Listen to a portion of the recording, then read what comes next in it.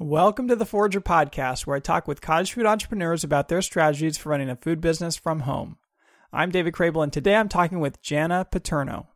Janna lives in Charleston, West Virginia, and used to sell custom decorated cookies with her cottage food business, Sweet Janna Lee.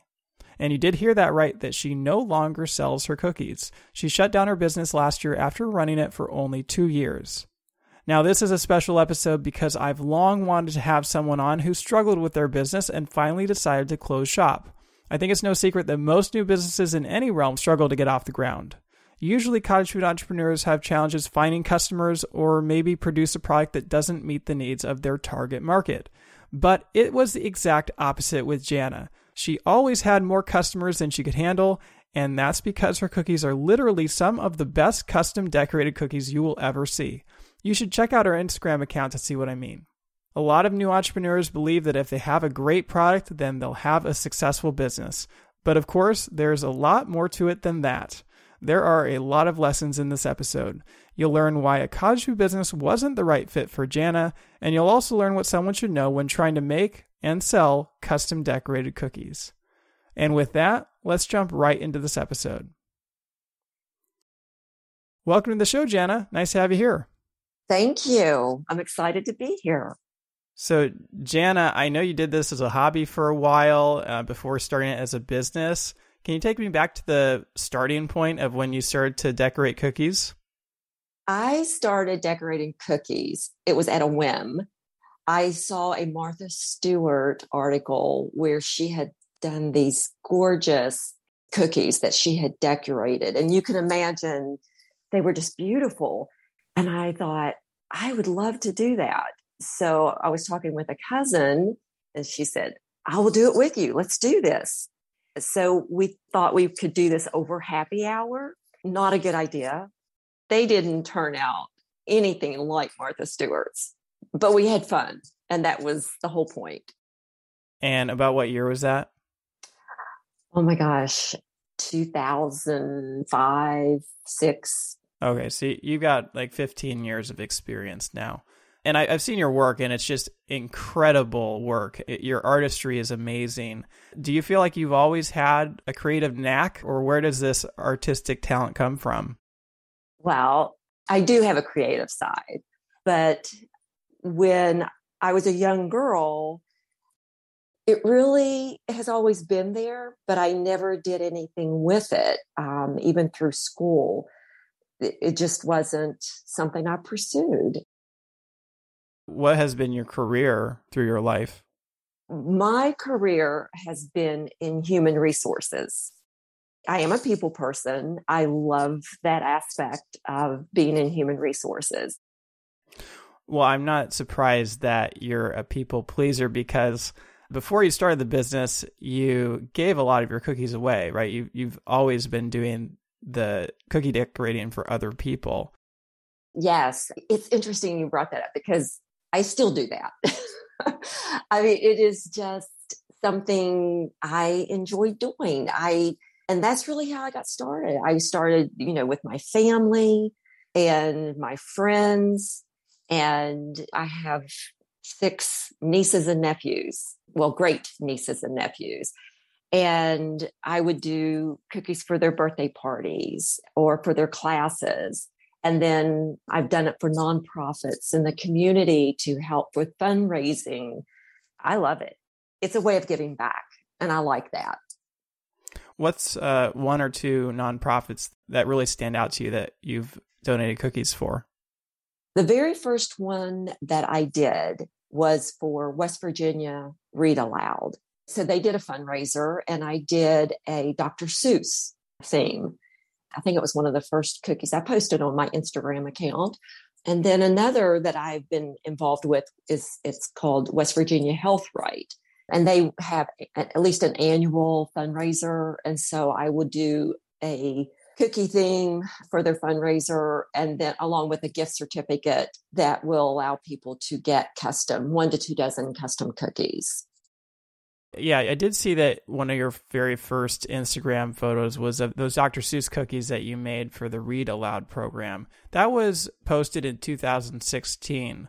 So, we're talking like when you're 10 years into cookie decorating, right? And those cookies are phenomenal. Amazingly, your cookies are somehow even better now, but they were really exceptional back then.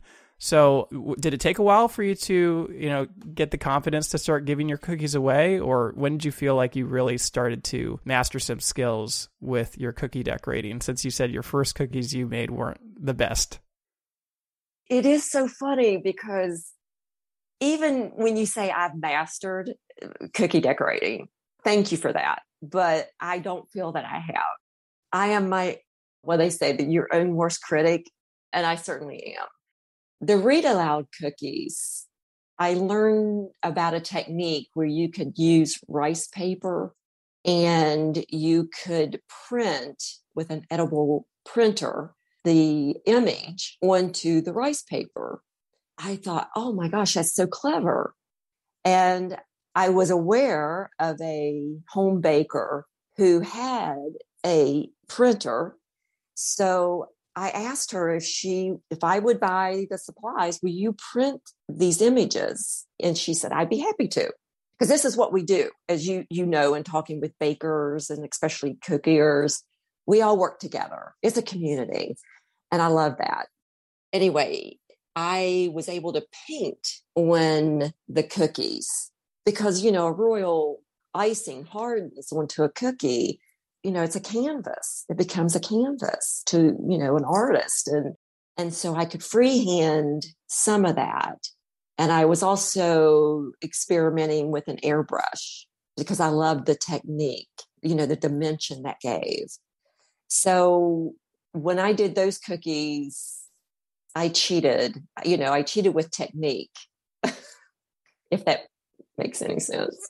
Well, I mean, you say that you haven't mastered skills, but I've seen a fair amount of decorated cookies over the years. And I know that there are some exceptional and unbelievable cookie decorators out there, some of whom you've learned from. But legitimately, Janna, like, your cookies have got to be, at least today, in the top 1% of all cookie decorators out there. I mean, they truly are pretty much perfect.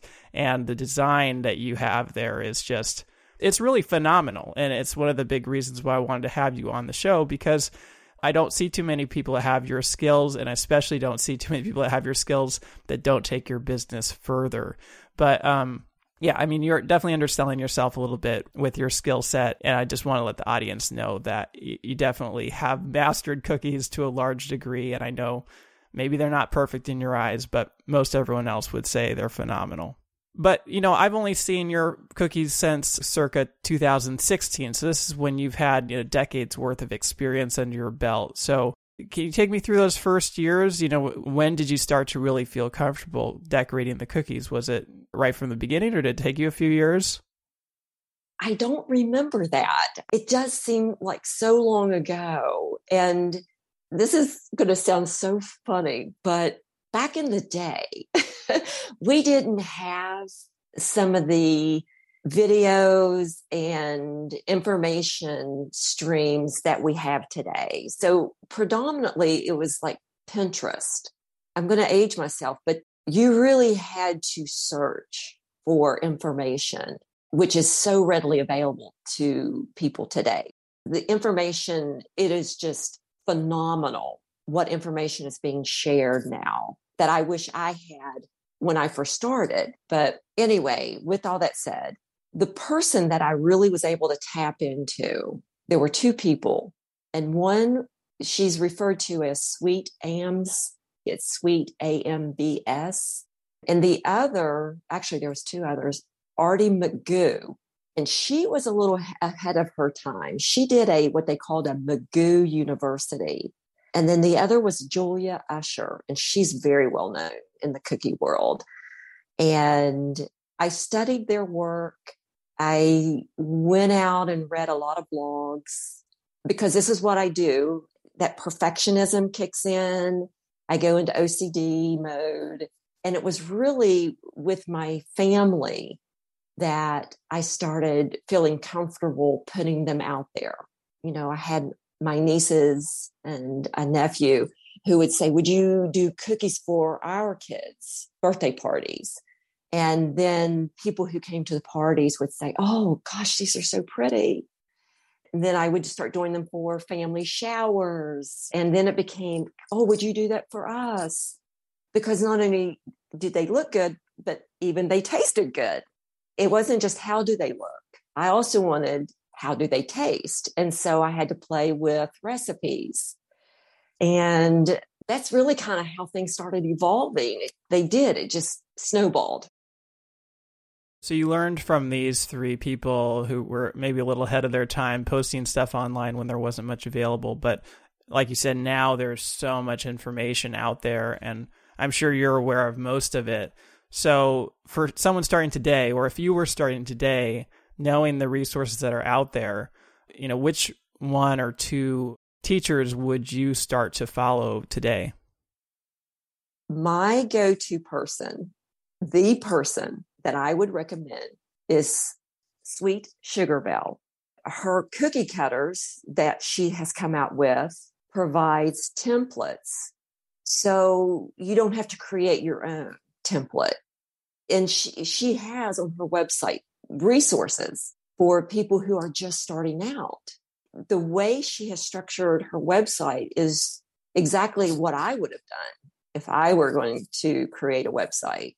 And there is another website that's been created. It's called Cookie Connection. And it's one of those websites that Julia Usher, I think she is the one who developed this website. And it is just full of information.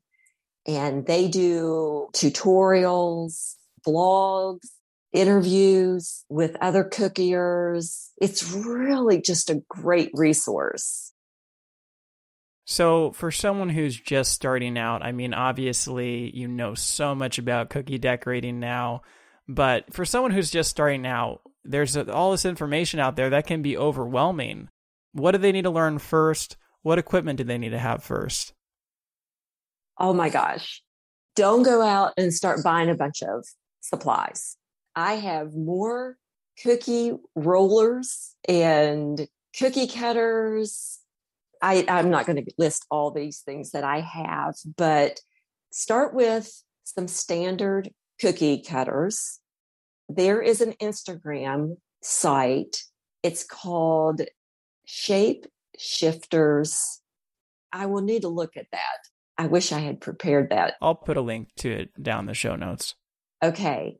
What happens is that you don't have to buy tons of cookie cutters. If you have an imagination, or don't reinvent the wheel, somebody out there has an imagination of how they can take, for example, a heart and make it a puppy dog face. Or as I did recently, I took a heart shape and I made it a bee. But that wasn't my idea. That was someone else's inspiration.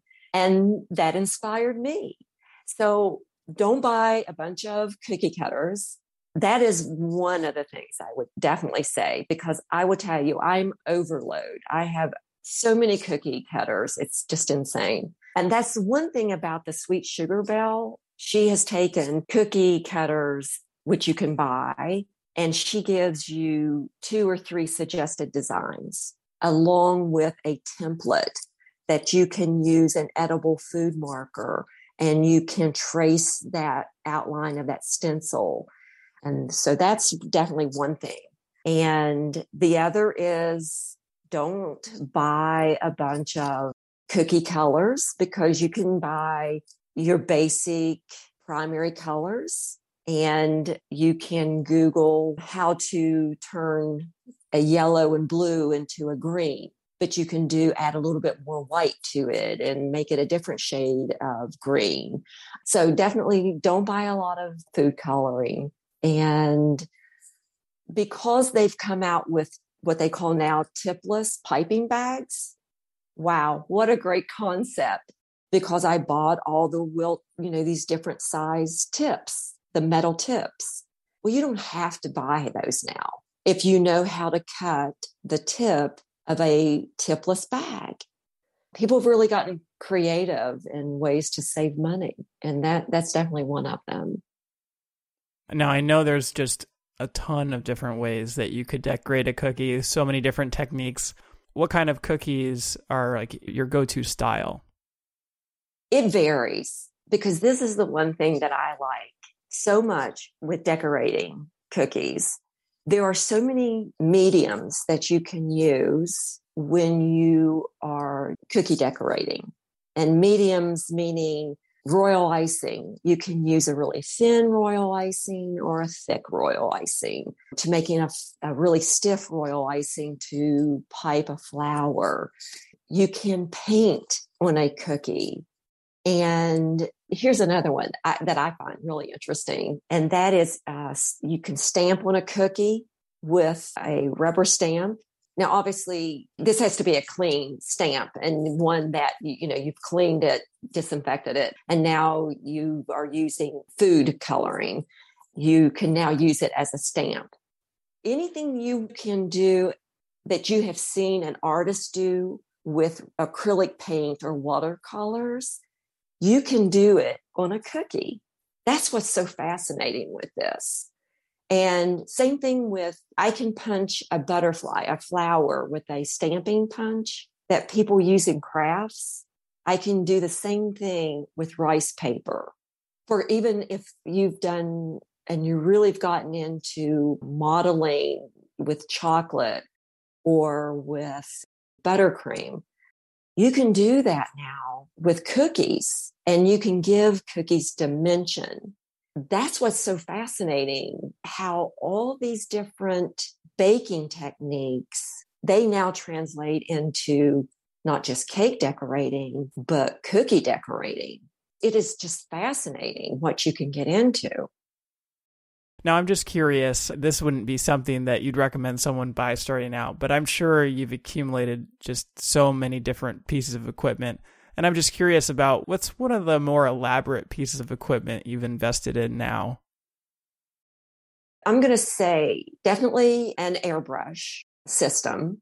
That's not recent, but if you want to start selling cookies, it can really reduce your time, and the dimension and artistic flair and what have you it can give to a cookie is phenomenal, and it can save so much time. That's one. The second is I have a Pico projector that I use with my laptop, and it projects an image onto a cookie, and it helps, especially if you're going to, I'm going to use the word mass produce, although I've never mass produced. 3 dozen is the most I've ever done and would ever want to do. But if you are going to do the same design, and it's going to be a repetitive cookie design, it really would make your life a lot easier. I'll just stop with that. Those are the two for sure. So I know you did this as a hobby for many, many years. You gave your cookies away. You made cookies for your family and friends. You gave cookies away to nonprofits. And I think you were even doing classes and starting to do classes and teach people. But then at some point, you stopped doing the classes so that you could turn this into a business. What caused you to make that change and start to sell your cookies? Well, I retired early and, had the good fortune and that I could do that. So I was taking care of my oldest grandson, helping with childcare, and I got really bored because I wasn't watching him 5 days a week, and I just needed an outlet. And so because I was doing the cookies and it just kept evolving from a hobby to where I was doing them for family and friends, I was then being asked, would I do them beyond my family and friends? Doing that, because of my business background and my husband, he's a retired lawyer, we started thinking about the liability of selling cookies. And you really want to be structured as a business to protect yourself. That's what really sparked me getting more structured as a business. I mean, did you have ambitions when you started selling your cookies? Were you wanting to take it to be kind of a big thing or potentially make a storefront out of it? Or did you just start selling because you're trying to appease the people who are asking you to sell your cookies? Well, I've never been one to sit idle. And it was looking to see, okay, what's my next chapter going to be? So I thought about doing the bricks and mortar thing, where I'd have my own little shop. And I would, sell decorated cookies, maybe some other confections, if you will. And there's a cookier that I just love. Her name's Jill. She's known as Jill, the Funky Cookie Studio. If you look her up on Instagram and Facebook, I believe it's Jill FCS, Funky Cookie Studio. She did an interview that I listened to through the Cookie Connection, the website I had mentioned earlier. And she talked about, it was just she and her husband, both retired, who established this cookie studio. And she did a shared space with another baker to help with overhead. First of all, I thought, wow, this sounds like a really great idea.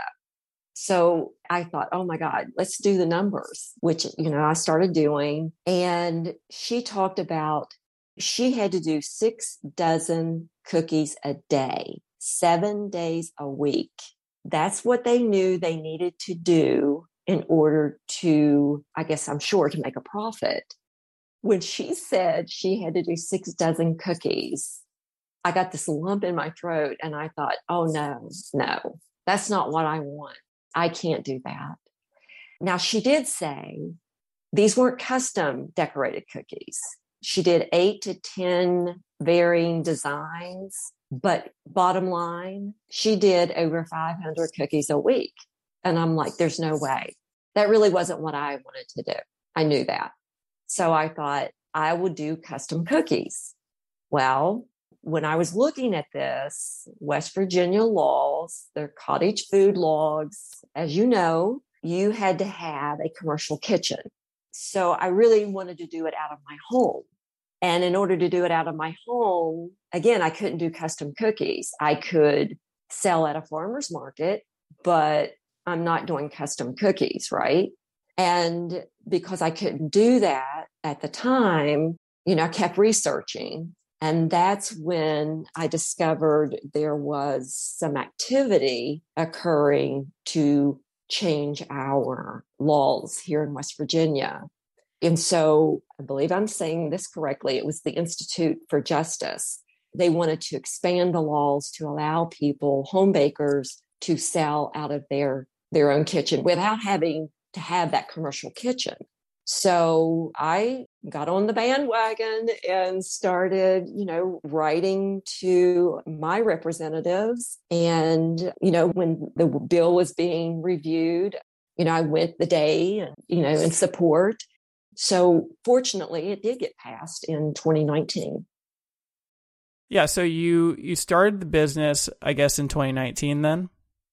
Yes. June of 2019 was when I started publicly announcing, that I was now taking custom orders. So this was in 2019. This is like 3 years after, those 2016 cookies that were, phenomenal. So you're even better at this point. So did the cookie orders just start rolling in because your cookies seem like they would just sell themselves? Yes. And I thought, oh my gosh, what have I done? Because when you look at my cookies, there's a lot of detail. And I know that. I never could find my balance with my cookie decorating. And again, it goes back to being a perfectionist, having a little bit of OCD. And I really wanted to get into the details. So I couldn't make any money because I couldn't do a simple design. And when you're selling a cookie at $5, my average cost was $5. I'm not making any money. I'm really not. As a business, and I structured myself as an LLC, you have to set up the checking account. You have to get the labeling. You have to get your business card. You're setting up these accounts. I'm setting up a website. I'm buying food liability insurance. And, I'm trying to function as a business. So I'm spending time setting up an Excel spreadsheet so I can track my expenses and trying to look at, okay, here's my expenses and here's my income. And you start looking at the ratios and you're thinking, dear God, I'm not making any money. So I'm really doing this all for fun at a huge expense. And a husband who's very patient and understanding and indulging me in my hobby, now business. And the other is all my ingredients were King Arthur flour, Kerrygold butter. These are really good ingredients. They weren't generic ingredients. And so not only am I giving quality decorated cookies, but it goes back to what I said earlier. I wanted to give a cookie that tastes really good. So the orders started coming in. And, when I start designing a cookie, I was spending so much time in the design phase. Then I have to put it to cookie and the time that goes into my cookie and getting it to the customer because I was buying, these really nice boxes. Because again, I want perfection. I want someone to say, if they're giving this to someone as a gift, I wanted them to take pride in that. I bought these. These are so special. I wanted that to be conveyed. And yeah, the orders really did. They came in because of that quality. I'd like to think it was because of the quality. Then I had to learn to say no. And I did. I learned to say no. But they didn't deter people, I will say. Well, so, with the orders just coming in and obviously the quality is there all around, like not only are the designs amazing, but you also on top of that have an amazing cookie underneath it. So why didn't you just, since it's such a high-end cookie, why didn't you just start ramping up the price to sort of charge what you're worth? David, that's a great question. It really is. And I don't have an answer for that.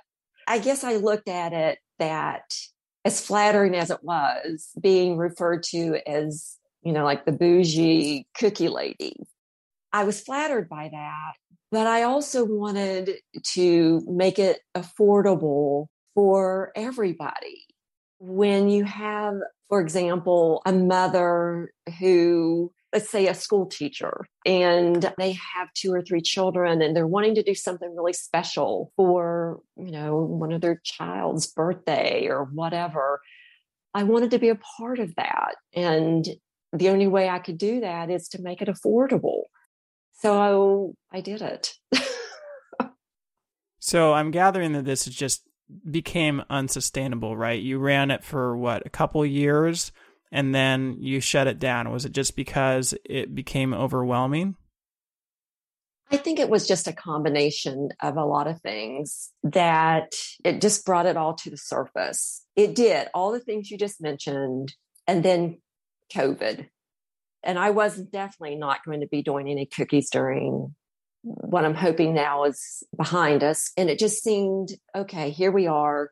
And I still have all this overhead. And it just was a good time in doing some introspection and reflection and saying, what is my next chapter here? I think I've tried this and it didn't work for me. And I couldn't find my balance. So interestingly, last year, I started substitute teaching. I got a certificate to become a substitute teacher because I thought, again, I can't be idle. I have to be doing something. And I thought I will have that as an outlet. And in addition to doing my cookies as a hobby, I'm going to go back to that. And I can do it for family and friends and for nonprofits, but that will be my limit. And I will pass along what I can to people who really want to learn cookie decorating. I won't mind passing along that knowledge, but I won't do it as a business. You mentioned in there that you had overhead. You weren't selling during COVID. You still had this overhead. And you mentioned earlier that you did everything, right? You got your LLC, you got your insurance. You took all the steps, but you're working out of your home, right? So clearly the home kitchen isn't part of your overhead. So what are we talking about in terms of like how much money were you spending per month or per year to run your business without selling things? I loved learning new techniques. And so I found myself buying supplies and different materials that wasn't necessary. If you just wanted to do a basic cookie decorating business, like I found myself buying what is called sugar veil. You can buy these rubber mats. You can make a mixture, it's almost like a paste, and you can just rub it onto that rubber mat and it turns into lace or different textures. I'm buying all this stuff so I can make it that, high-end cookie that I'm charging $5 for. I bought a Cricut so I can make my own templates, my own stencils. Instead of buying stencils, which I did, I bought tons of stencils because I use it with my airbrush, or I would use it for taking royal icing, which you can brush through the stencil and give it some dimension on a cookie. I'm doing all these things. So I can't say how much I spent because I buy all this stuff so I can make it that, high-end cookie that I'm charging $5 for. So it goes back to balance, and I didn't have my balance with it. Yeah, I mean, I can tell that you have this standard of perfection with your cookies, and it's apparent in all of your work, right? I mean, usually I see a cookie decorator that might put that level of effort into like a contest cookie, but it seemed like you're doing that for all of your cookies. And you said $5 is a premium cookie, but I mean, really, I'm looking at these cookies and I'm thinking bare minimum of $10 for a cookie like this. That wouldn't be unheard of these days. And David, who is going to buy? I mean, honestly, would buy. People will buy it. Maybe, I don't know about your area in West Virginia, but I guarantee you that people will buy one cookie for $10. The quality of cookie that you have. Wow. Maybe I underestimated myself. Well, just a few episodes ago, I had Jenny Gibson. She's been doing cake pops for over a decade. She sells her highest end cake pops. She sells a cake pop for $15 a piece. No way. And she'll sell a dozen of them. Oh my gosh. I can't even get my head around that. Wow.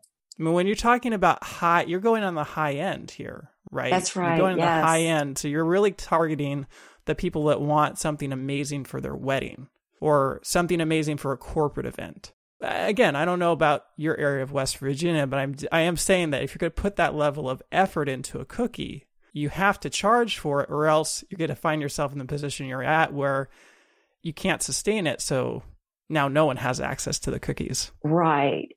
And I will say, I had customers who they didn't even ask me how much, but predominantly, I just wanted, it goes back to, I wanted them to have that level of cookie that they would not have paid $15 for. They just couldn't afford it, but they could pay $5. And even at that, it was a stretch, but I think because they wanted to make whatever event really special, they were willing to pay that $5. And I was happy to do it for them. And that's not a bad thing. Again, and also in your area, West Virginia, you're selling very locally. So, probably the right answer for you, if you really wanted to run it as a successful business, was to get over the perfection of the cookies. It is. And really, find that happy medium where you're still delivering a quality product, but you're not going to the effort you would for, say, a contest. I did see that you've done at least one contest, right? I did. Let me tell you, I was so nervous when I entered that contest. I found out about it through a cookie decorator who lives in the southern part of West Virginia. So I went to the website and I thought, oh, this is really interesting. And I didn't even know we did that at our state fair. And so I thought, what the heck? This could be fun. So I did it. I remember my sister went with me the day to deliver the cookies. Before I went in, I said, oh, I don't know if I could do this. She's like, Janna, she's my biggest cheerleader, actually. Anyway, she's like, you've got to do this. She's like, nobody else is going to compare. And I'm like, oh, no, no, no. So anyway, I did it and I won first place in the cookie decorating. I won $5. I never cashed that check, but I won $5 and I blew ribbon. So that was fun. Yeah. Why haven't you done any contests since then? It gives me such anxiety. If you can't enjoy what you're doing, really enjoy it and just not be so hard on yourself and, get out of your head. I really wrestle with that with myself. So maybe I'll do another one someday, but yeah. I will say this. I have been thinking about approaching some people here locally in our city, some city officials, to talk about maybe we should do a gingerbread competition. And I actually did my first gingerbread cookie cottage, if you will, this past winter. And I like to challenge myself. And so I did some, researching. And so I made my very first gingerbread house. I was really pleased with it. It wasn't perfect by any means, but I was really pleased. I even put lights on the inside, those little fairy lights, and made it come to life. And I made it 3-dimensional. It was so fun. I saw that gingerbread house. That gingerbread house is ridiculous. Thank you. Thank you. I'm sure you would win that competition as well. Well, it was fun. It was a fun thing to do. So I'm just trying to get a sense. I mean, you talked about you probably undercharged for your cookies. You spent a lot of time on your cookies, but I mean, with your skills today, I mean, this is with 15 years of experience. Given how perfect your cookies are, how long does it actually take you to make those cookies? I know it depends on design, but can you give me a sense for what it's really taking you to make an individual cookie? I had someone ask me the other day, I forget which cookie they were looking at, and they asked, did that take you 8 hours to do just one cookie? And it really doesn't, because I'm comfortable with it now. And, oh, geez, I wish I had a cookie that we could cite as an example, but. Say like your most recent Santa Claus cookie. Okay. Those are pretty impressive, but they're not super elaborate. No, they're not. I could probably do, let's say, 6 of those. And I could probably do them within 4 or 5 hours. Well, even still, I mean, you're talking about almost an hour per cookie. And I say that because what doesn't get factored in, if I did those at 6 and 4 to 5 hours, I probably could actually do a little bit more. But the reason I say that, it is because I'm not factoring in, you have to bake, you have to mix the dough, you have to bake the dough, you have to make your icing, you have to color your icing. I mean, there's all this prep that you have to do. And cleanup too. And oh gosh, and the cleanup, thank you. So let's just say you have the cookie made, it's ready to go. You've got the icing already mixed. How much time does it take you to pipe it? Okay. One cookie I could do with probably within 30 minutes. Yeah, that's a lot of time for one cookie. It is. Because what you also have to factor in to that is it has some dimension to it, because you have to put some layers on top of it. And I also had to airbrush to give it a little bit of that dimension. And so you have to allow some things to crust. So I have it in front of a fan, and I have to allow it time to set up before I can put another layer onto it. So I'm saying 30 minutes, but while that's doing that, I can go into another cookie. So you see, it's really difficult to put a time around how long it takes to do a cookie, because while that's drying and crusting, I'm already on to another. What was the most difficult cookie that you ever made? Oh, okay. That would be my grandson's. I baked him a cake. This was my most challenging thing I've ever done, because it was the very first one I did. You can take cookies, decorate your cookies, and you attach them to your cake. So I hand cut some of the cookies that I used to attach to the cake.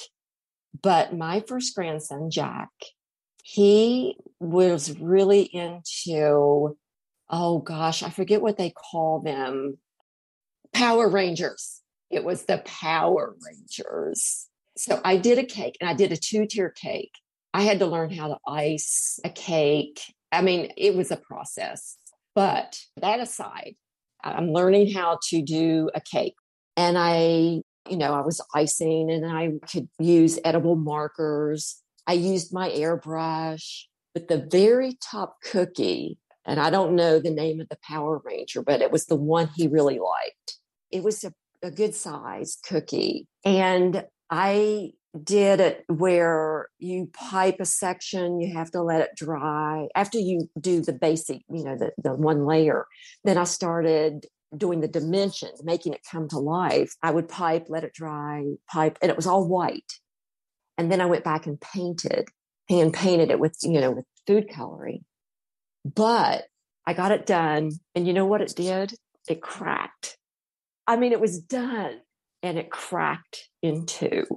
And I thought, oh my gosh, I had to bake another cookie, hand cut another cookie. And I thought, I'm not going to get this done. But I did it. I made a 2-tier birthday cake and with a Power Ranger theme.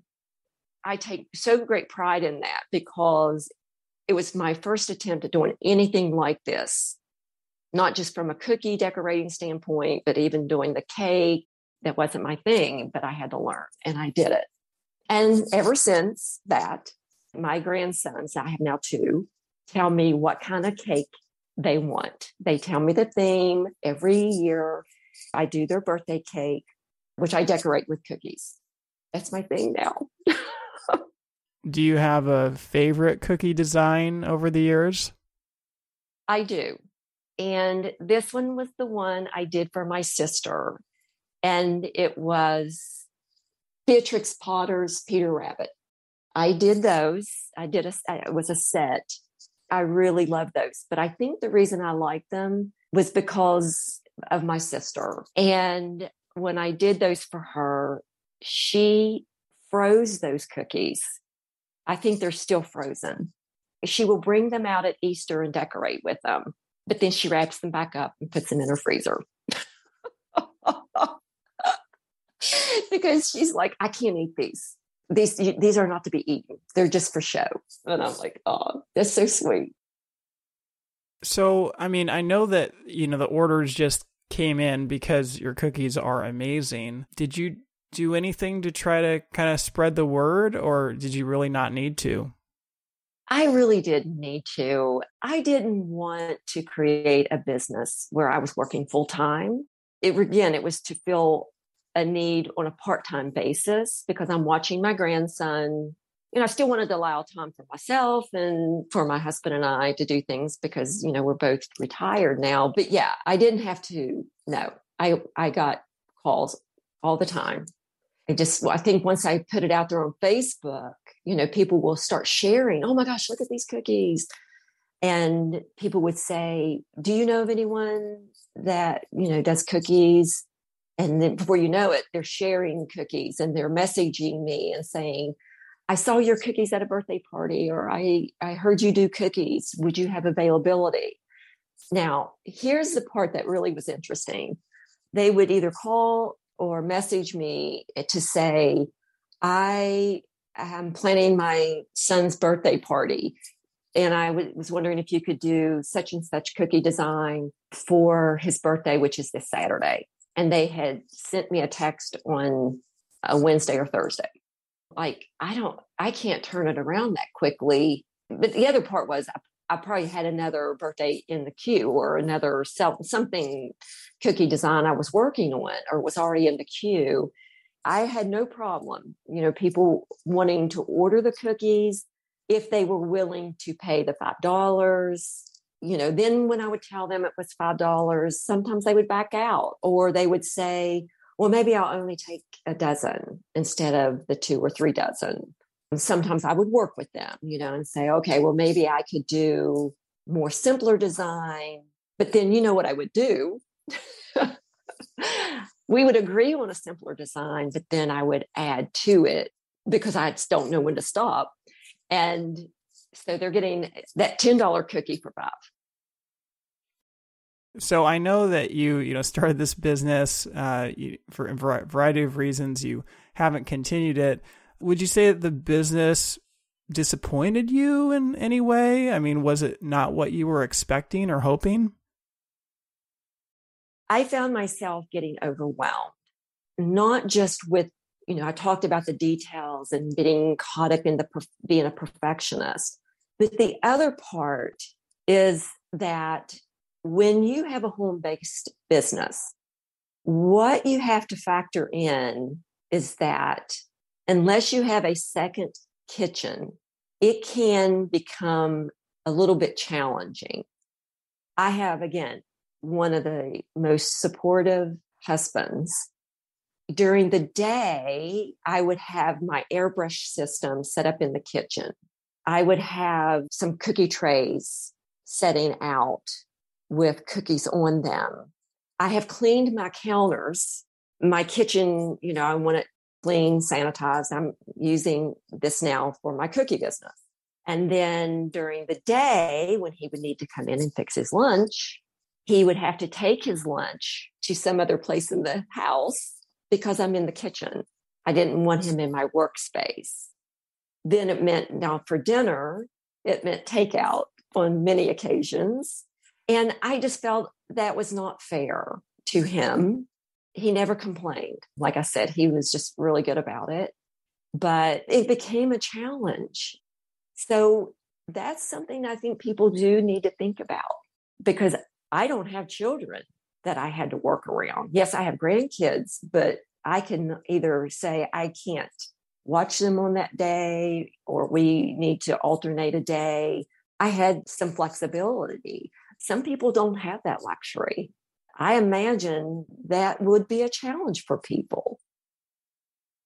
So if we are actually, coming out of COVID for good, is there a point at which you would consider starting to sell your cookies again? Maybe, producing them in a commercial kitchen space, or maybe on a more part-time basis, like one order a week or something like that? No, because I did go through the whole process of shutting down my LLC.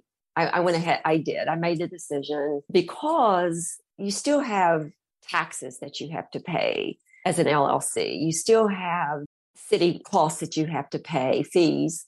There's still the cost of maintaining a website. There's the cost of food liability insurance. I mean, at a minimum, you're paying about $300 for that.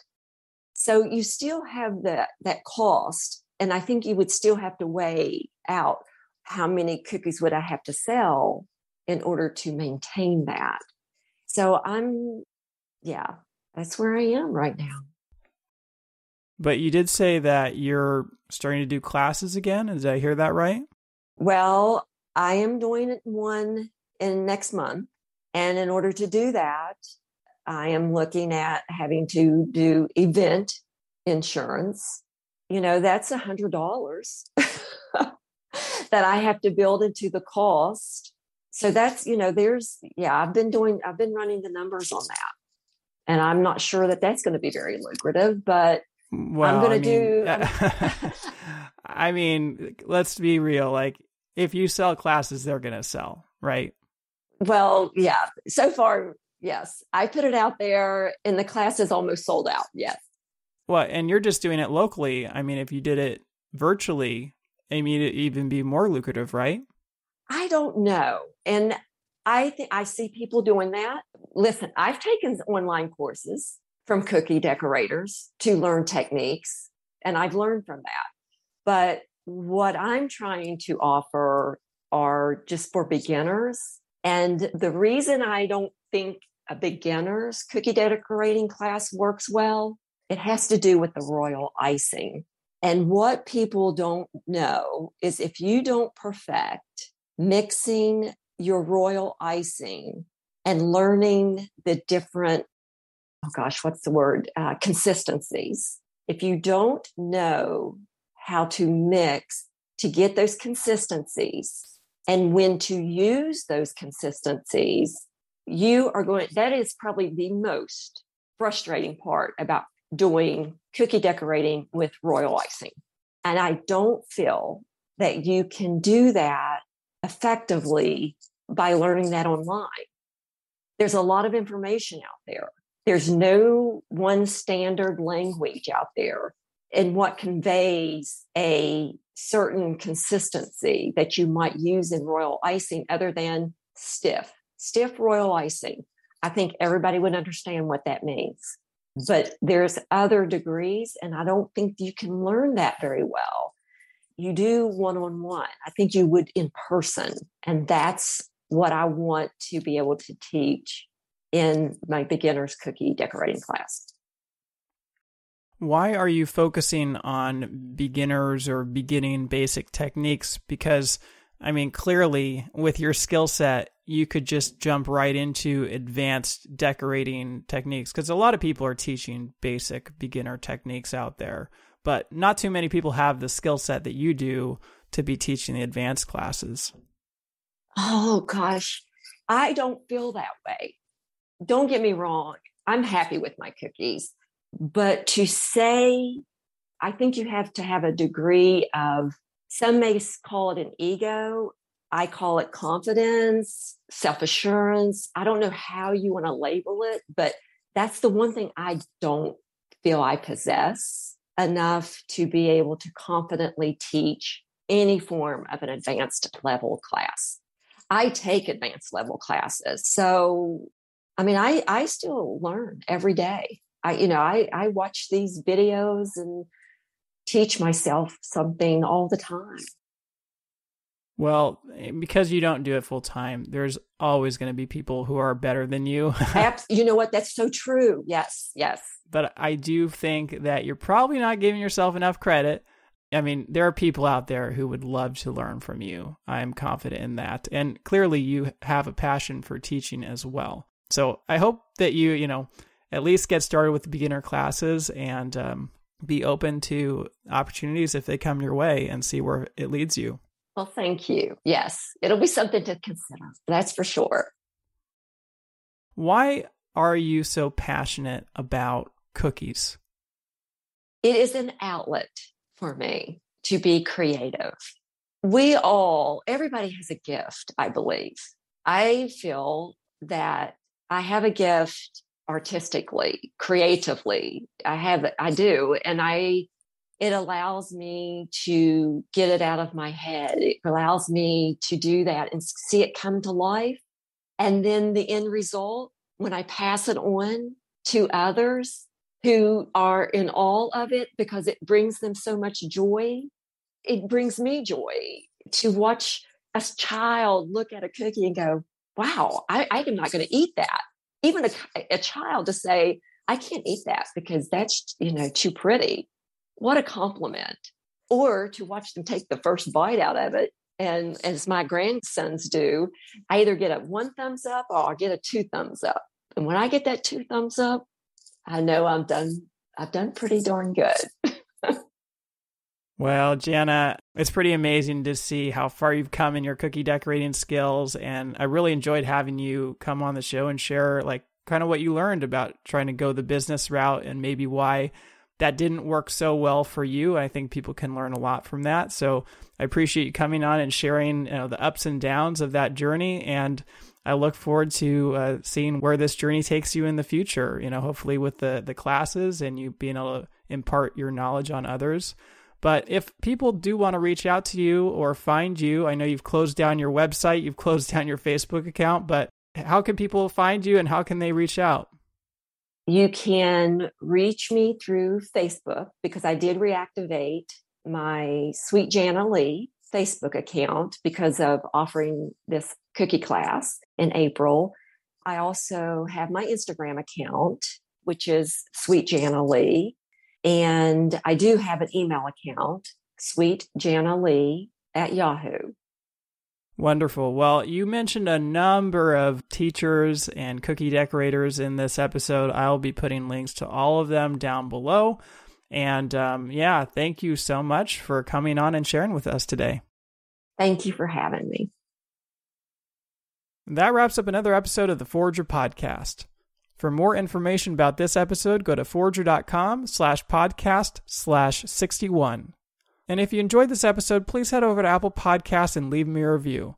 A review is the best way to support the show and will help others find it as well.